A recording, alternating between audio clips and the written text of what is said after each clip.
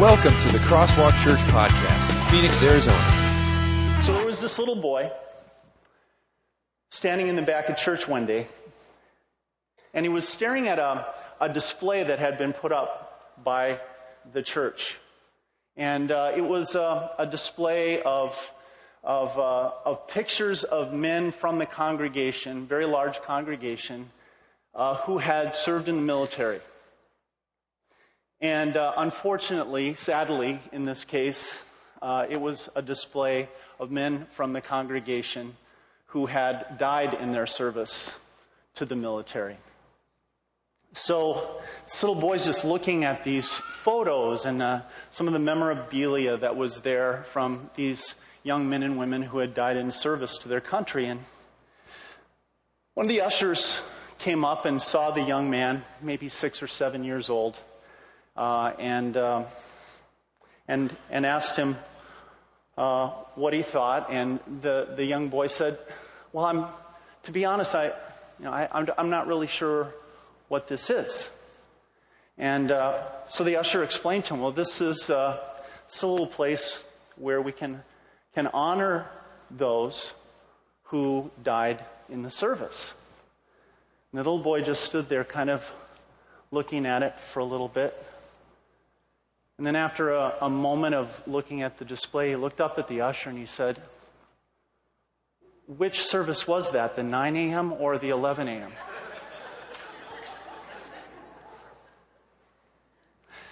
You know, there's a little kernel of truth in that story, isn't there? Because sometimes when we come to church, we feel like we're going to get slain, don't we? Especially if we're carrying around some shame and some guilt, which we all do carry around because we're sinful. And so there's a little bit of, I love going to church on Sunday morning.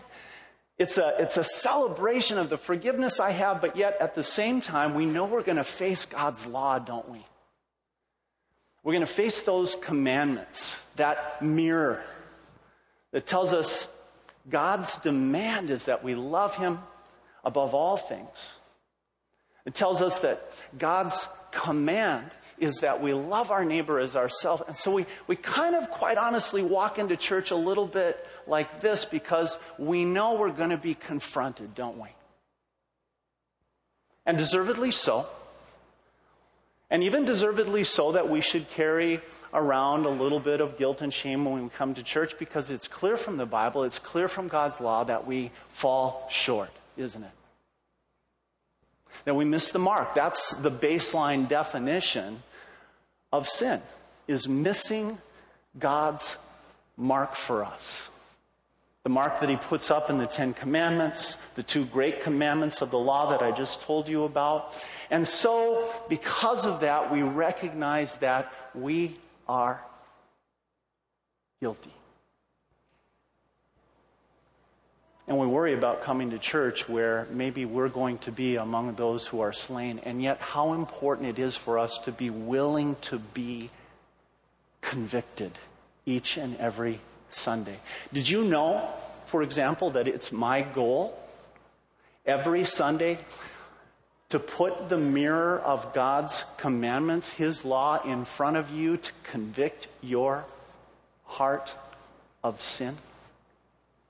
You know why that is? Not to leave you there. Not to leave you there, but to draw you up to there. To the grace and the mercy and the forgiveness. How horrible would it be if a church took in hurting people and said, it's our goal to take the knife and twist it further and leave you in pain and shame and guilt. A goal is to convict you, but it is not the final goal. The final goal is to put balm on the wound. The final goal is to assure you of God's grace and forgiveness and mercy, and to give you hope and a new life, to give you power to walk out the church doors and share this amazing message that Jesus came for the sins of the entire world. And this morning I want to reintroduce you. You hear about him a lot at this church, but I want to reintroduce you to a man by the name of the Apostle Paul, who one day was confronted by Jesus Christ himself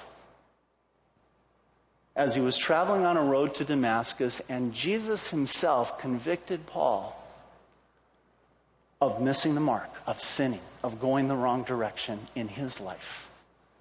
And I want to read a section that he writes to a young pastor named Timothy that he was mentoring, that he was training. And listen to how Paul goes, you know what? I was convicted. But at the same time, praise God, Jesus did not leave me there. So we're looking at 1 Timothy chapter 1. Pull out your crosswalk notes. And we're going to begin reading at chapter 1, verse 12. And this is what it says. I thank Christ Jesus our Lord, who has given me strength, that he considered me faithful, appointing me to his service. Even though I was once a blasphemer and a persecutor and a violent man, I was shown mercy because I acted in ignorance and unbelief. The grace of our Lord was poured out on me abundantly, along with the faith and love that are in Christ Jesus. Here's a trustworthy saying that deserves full acceptance. Christ Jesus came into the world to save sinners, of whom I am the worst. But for that very reason I was shown mercy, so that in me, the worst of sinners, Christ Jesus might display his unlimited patience as an example for those who would believe on him and receive eternal life. Now to the King, eternal, immortal, invisible, the only God, be honor and glory forever and ever. Amen. Guilt is that pain that we all feel when we know that we've done something wrong. And furthermore, guilt is the actual guilt that we have when we have done something wrong.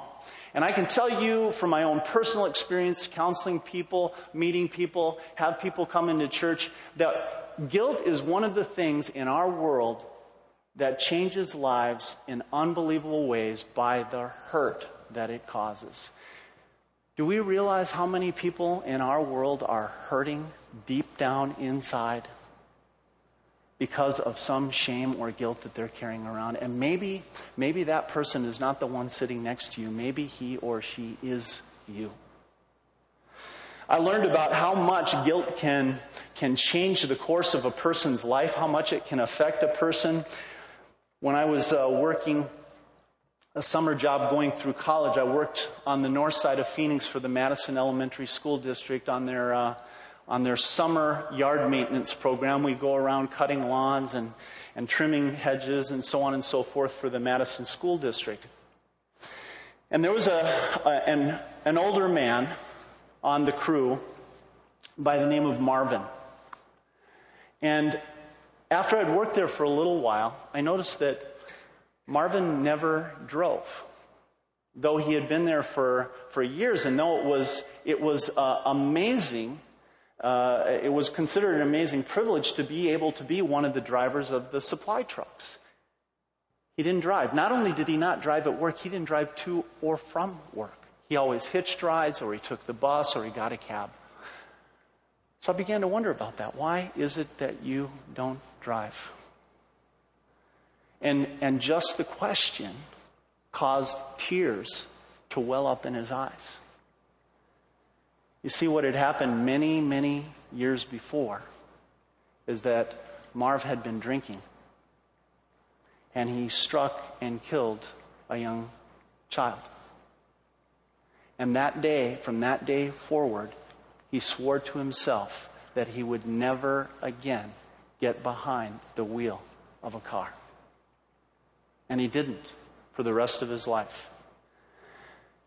That incident literally changed him in so many ways beyond driving. As I began to talk to him, it wasn't just the driving that affected him. But his guilt and the shame that he carried around with him every day, the hurt and the pain, gradually began to twist and turn his whole entire life. It created a divorce. He never remarried. All kinds of things began to change in his life because of that guilt. Guilt is so dangerous and so painful. So I want to talk a little bit about it this morning. Let's start by looking in your crosswalk notes. Do you know that there are men in the Bible that carried around the same kind of guilt and pain that Marvin carried around? The Apostle Paul is one of them. When you read the Apostle Paul in Romans chapter 7, he's talking about how sinful he still is, even as a Christ follower. And what does he say? What a wretched man I am. Who will rescue me from this body of death? David, and you can find so many examples. It's not hard to find examples. David, an amazing and faithful king of the Old Testament, writes in Psalm 51, as he's confessing a sin that he's committed, he says, God, please hide your face from my sins. Blot out all my iniquity. Now, I mentioned earlier that there are two kinds of guilt that we all have to deal with. First of all, there's true guilt or real guilt. That's when I've done something wrong. There's a standard. And in our case as Christ followers, it's God's standard, isn't it? It's Jesus' standard. When God set a standard, the commandments, and said, follow these, whenever we don't do that, there is real guilt. We're doing something wrong, not only against other human beings, but against God himself. So there's real guilt. It's when I've really, truly done something wrong. And then there's perceived guilt, when I feel I've done something wrong. Now, here's the interesting thing about perceived guilt. Perceived guilt comes from our consciences, doesn't it? But there's a little bit of a problem with our conscience. Our conscience, too, has been twisted at times by sin and misinformation. And so what can happen in our world is, as we get information that's different from God's, sometimes that new information will callous over our conscience, and we begin to think that things that are wrong in God's eyes aren't really that bad. Or it can go the other way too. We can be educated by someone and be taught that things that God never said anything about, never said, that's wrong. They'll come along, people will say, no, God says that's wrong. They might not have a Bible, they won't have a Bible passage for it, and they'll teach you it's wrong. And so you'll start to feel something is wrong, even in God's eyes, when it's not found here in the Bible. And so here's the next two fill-ins. Sometimes I don't feel guilty when I should, because of this misinformed, misled, sin-bent conscience. Sometimes I don't feel guilty when I should, and sometimes I do feel guilty when I shouldn't. So what do you do about that? Well, when it comes to perceived guilt and real guilt, we kind of deal with them in two different ways. Let's take the perceived guilt first. Perceived guilt is the feeling of guilt that you get. And that comes, as I said before, from your conscience. So here's how you get your feelings in line with God's truth. You educate your conscience. And how do you educate your conscience? This awesome book. And you go to the law. You look at every passage in this book that says, here's what God wants you to do, and here's what God doesn't want you to do. And keep on educating yourself on what does God's law really say. Be Berean Christians, as we heard Phil say just a few minutes ago. Keep on studying this word so that you can know truly from the Bible what God expects of you to do and what he expects of you not to do. And as your conscience gets more and more, as it gets better educated in what God truly says is right and wrong, your feelings will begin to follow God's true will. That's perceived guilt. What about real guilt? What about when you really have done something wrong against God? That's a tough one, isn't it? And it really raises some questions. I put those questions in your crosswalk notes. The first question that I think it raises is, will Jesus disqualify me from his love? Because I'm really guilty here. I truly am. I've done something wrong. Will that disqualify me from God's love? You know, there was a group of people in the Bible that thought that it would. They were called Pharisees. Put a passage in your crosswalk notes. But the Pharisees and the teachers of the law who belonged to their sect complained to his disciples. This is complained to Jesus' disciples. Why do you eat and drink with tax collectors and sinners? Aren't they disqualified? They're asking. Jesus answered them, it is not the healthy who need a doctor, but the sick. I have come to call the righteous. I have not come to call the righteous, but sinners to repentance. Will you circle that word, sinners? How about in your life? You think back to things you've done where you bear true guilt. I can think of some things. And do you sometimes in the back of your mind just wonder, could God forgive me when I've done that? Could Jesus still love me? Isn't it kind of true that I've done something that Jesus couldn't forgive? And Satan, the devil, he will come at you with that thought that God is going to disqualify you. And if he can't get you on your own sin, sometimes he'll try to get you on a group thing. Do I belong to some sort of group that disqualifies me from God's grace and love and mercy? When I was in Africa,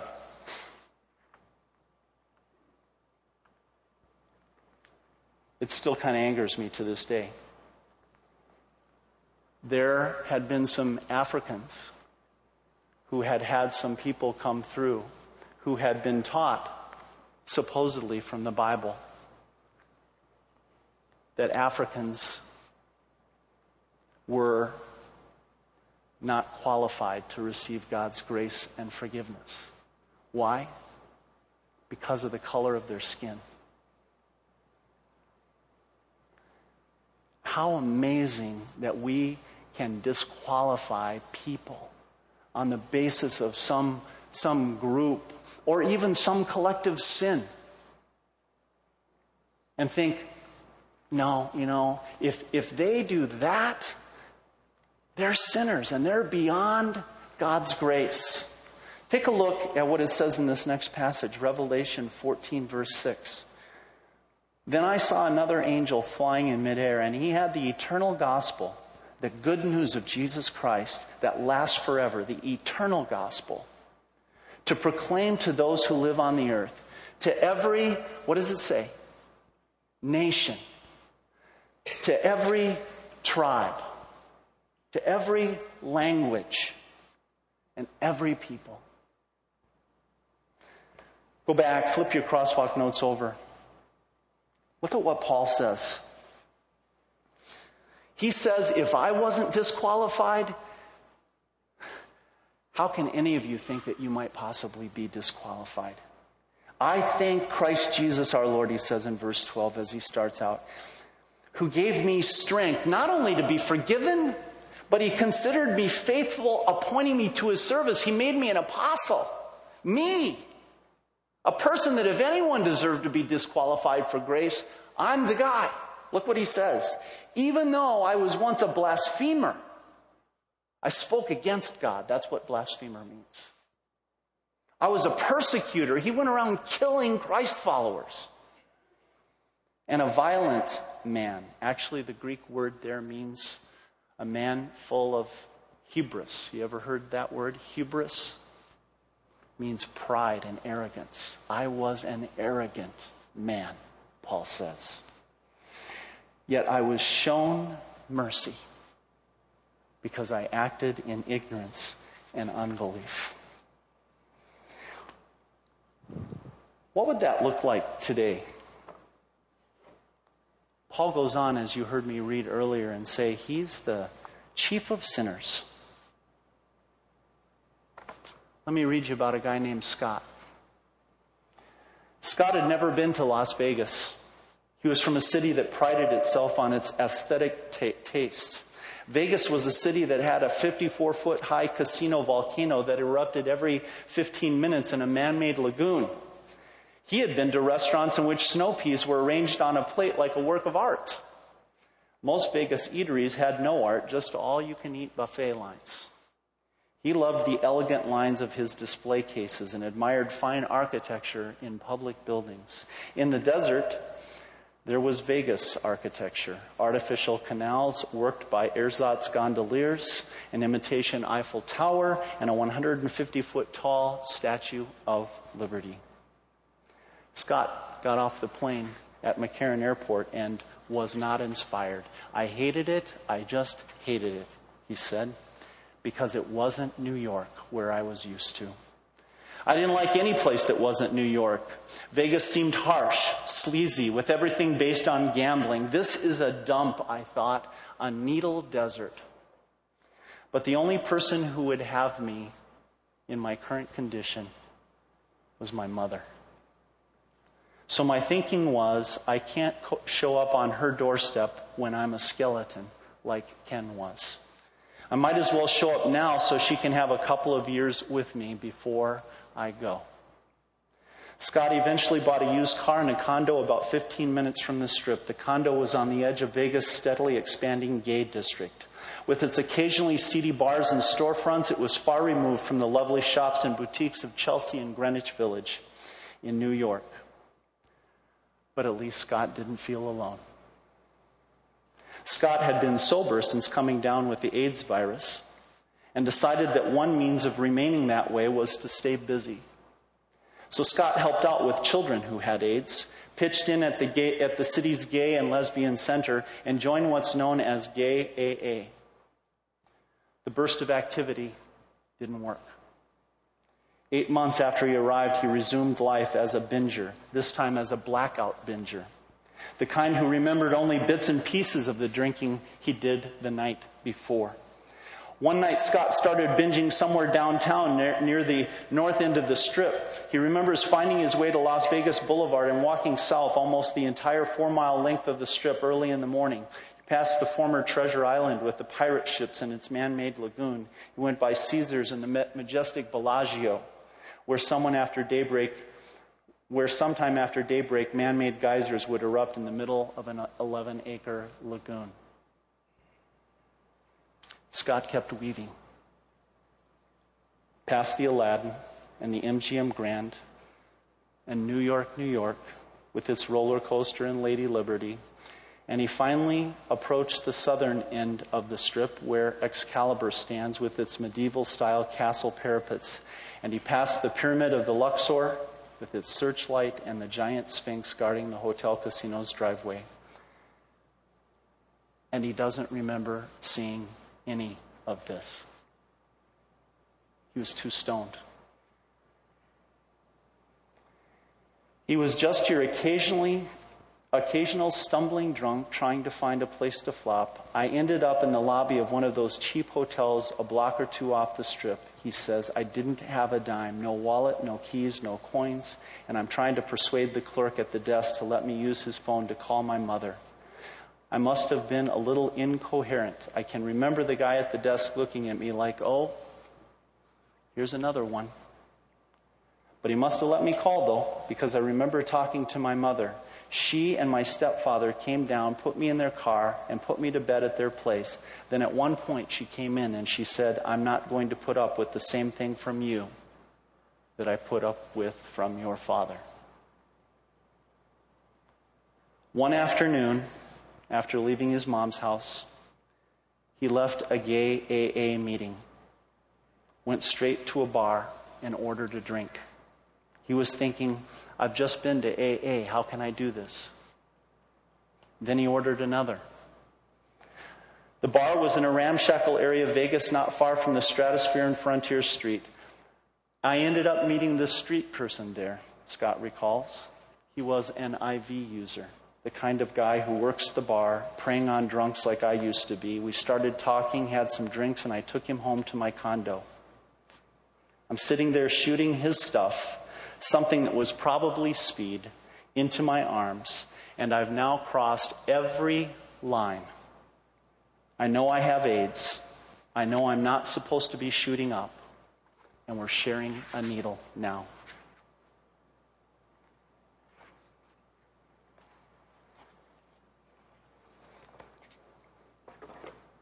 Would Jesus ever pursue a man like Scott? A drug abuser? An alcoholic? A man who's disrespectful to his own mother, and this is Mother's Day. A man who's a homosexual, and to be clear, the Bible speaks clearly that homosexuality is a sin.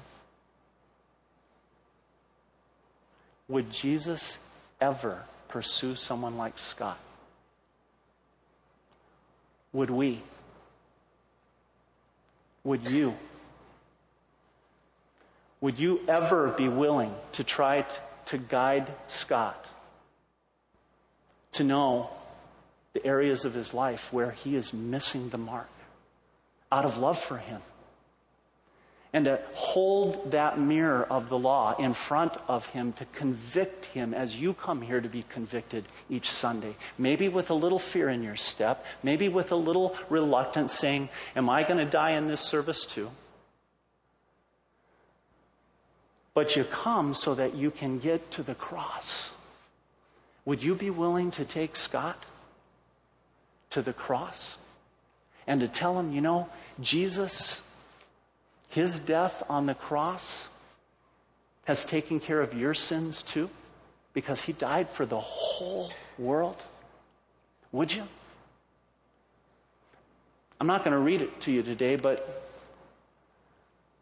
whether you would do it or not, whether we as a church would do it or not, and I certainly pray we as a church would do it, Jesus did it with this young man.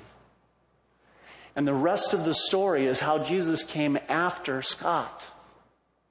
Did not disqualify him for the prize. And showed him his sin and showed him his grace and mercy and forgiveness. Let's go back to the crosswalk notes.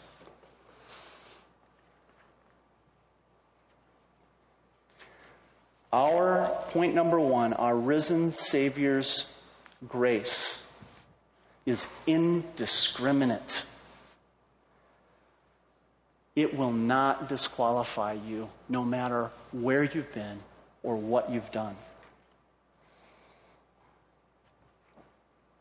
How about this one? Next question. Sometimes we think this when we're feeling guilty. Will Jesus' love run out? You ever think that? You know, like the old joke about he must have been standing behind the door when they passed out the brains. Right? You ever feel that? Like, I must have been standing behind the door when they passed out the grace. Right?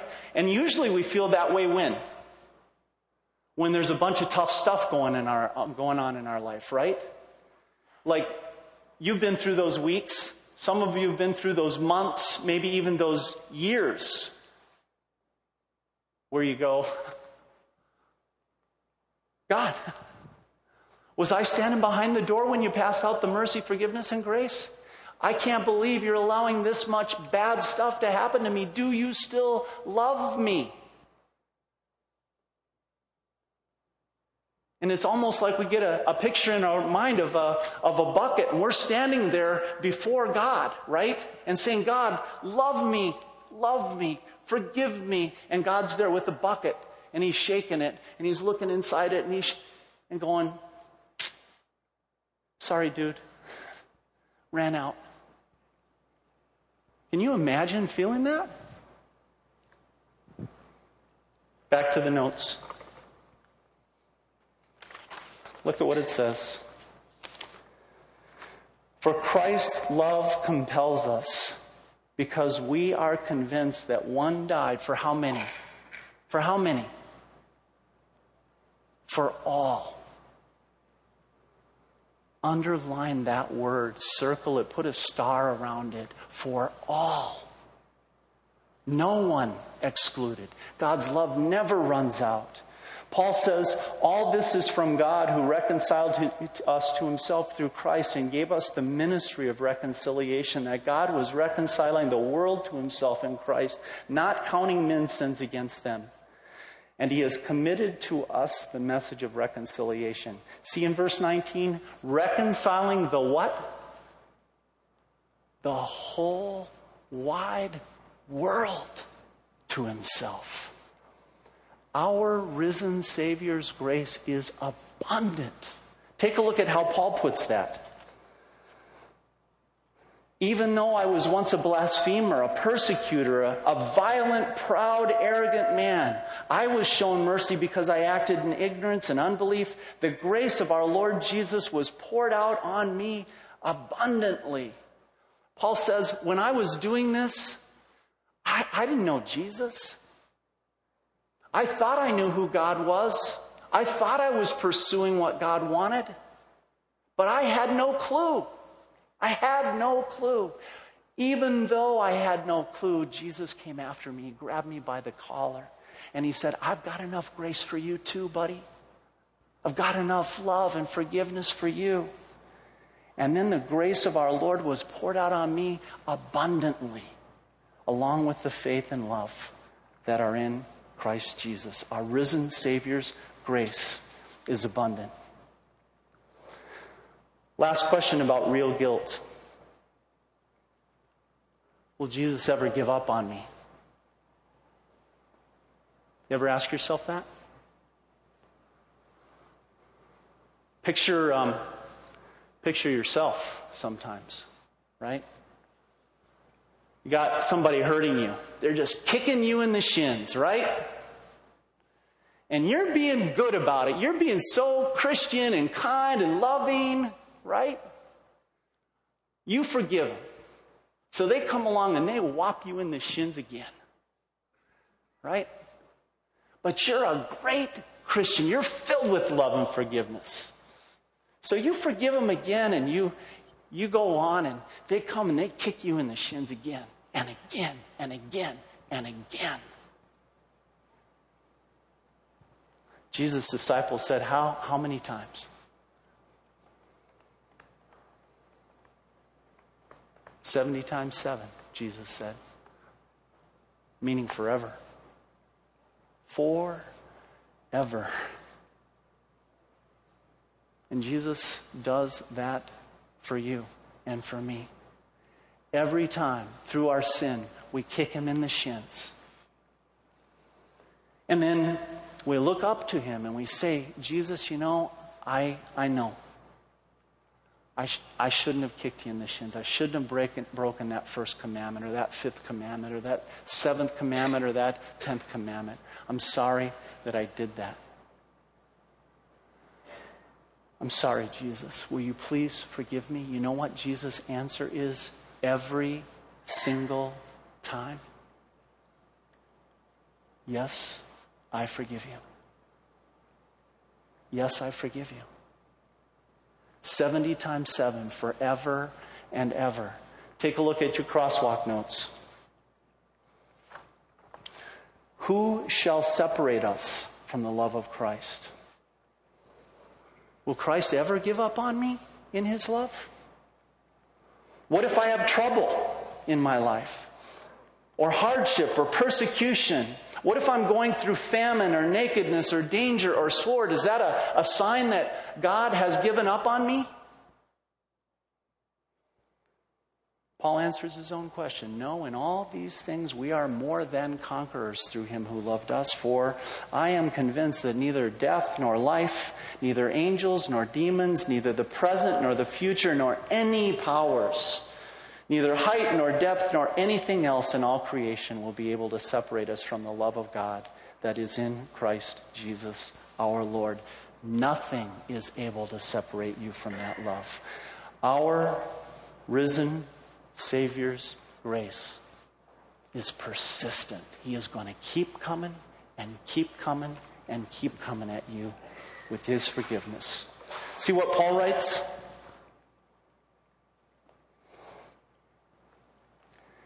Here is a trustworthy saying that deserves full acceptance. Christ Jesus came into the world to save sinners, of whom I am the very worst. Literally in the Greek, I'm first in line when it comes to sinners. But for that very reason, I was shown mercy so that in me, the worst of sinners. Is Paul convicted? Does he know his sin? Has the law struck his heart? Is he repentant? Absolutely. But through his tears, he looks to Jesus and he says, I know that I have forgiveness. Christ Jesus is displaying his unlimited patience as an example for those who would believe on him and receive eternal life.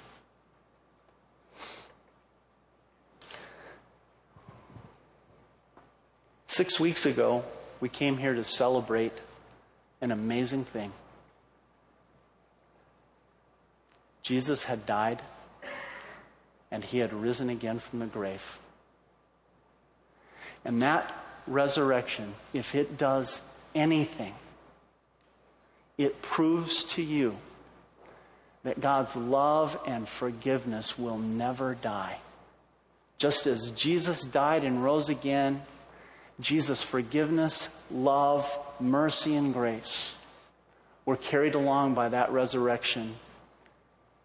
And the victory that Jesus experienced on Easter Sunday is your victory today. Your guilt is gone.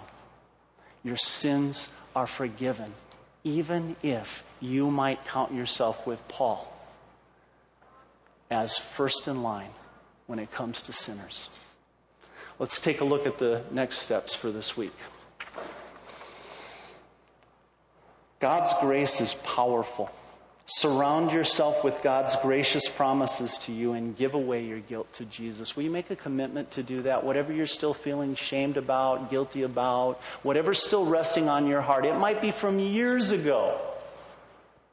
Let today's message of God's amazing grace drive you to give your guilt away. Sign up for a growth group on your communication card. We've been making hits on that. You know why? Here's this week's reason. We all need friends who will constantly remind us of God's grace. You know how natural it is to feel guilt? That's the most natural thing in the world. You know what the most unnatural thing in the world is? To believe that you're forgiven. We need friends to remind us of that forgiveness. And finally, meditate on and memorize 1 Timothy 1:14. The grace of our Lord was poured out on me abundantly, along with the faith and the love that are in Christ Jesus. Let's pray. Father in heaven, we thank you so much for your grace and mercy. We praise you that even though we are sinners, and we stand first in line right alongside of the Apostle Paul, guilty, yet you take away our guilt and our shame. Your blood has cleansed us from all our sins. All your righteous acts that you built up in your entire life now belong to us because you've given them to us in your grace. Lord, help us to wear that robe of righteousness every day as we stand before you and to know that our guilt is gone. We pray this in Jesus' name. Amen.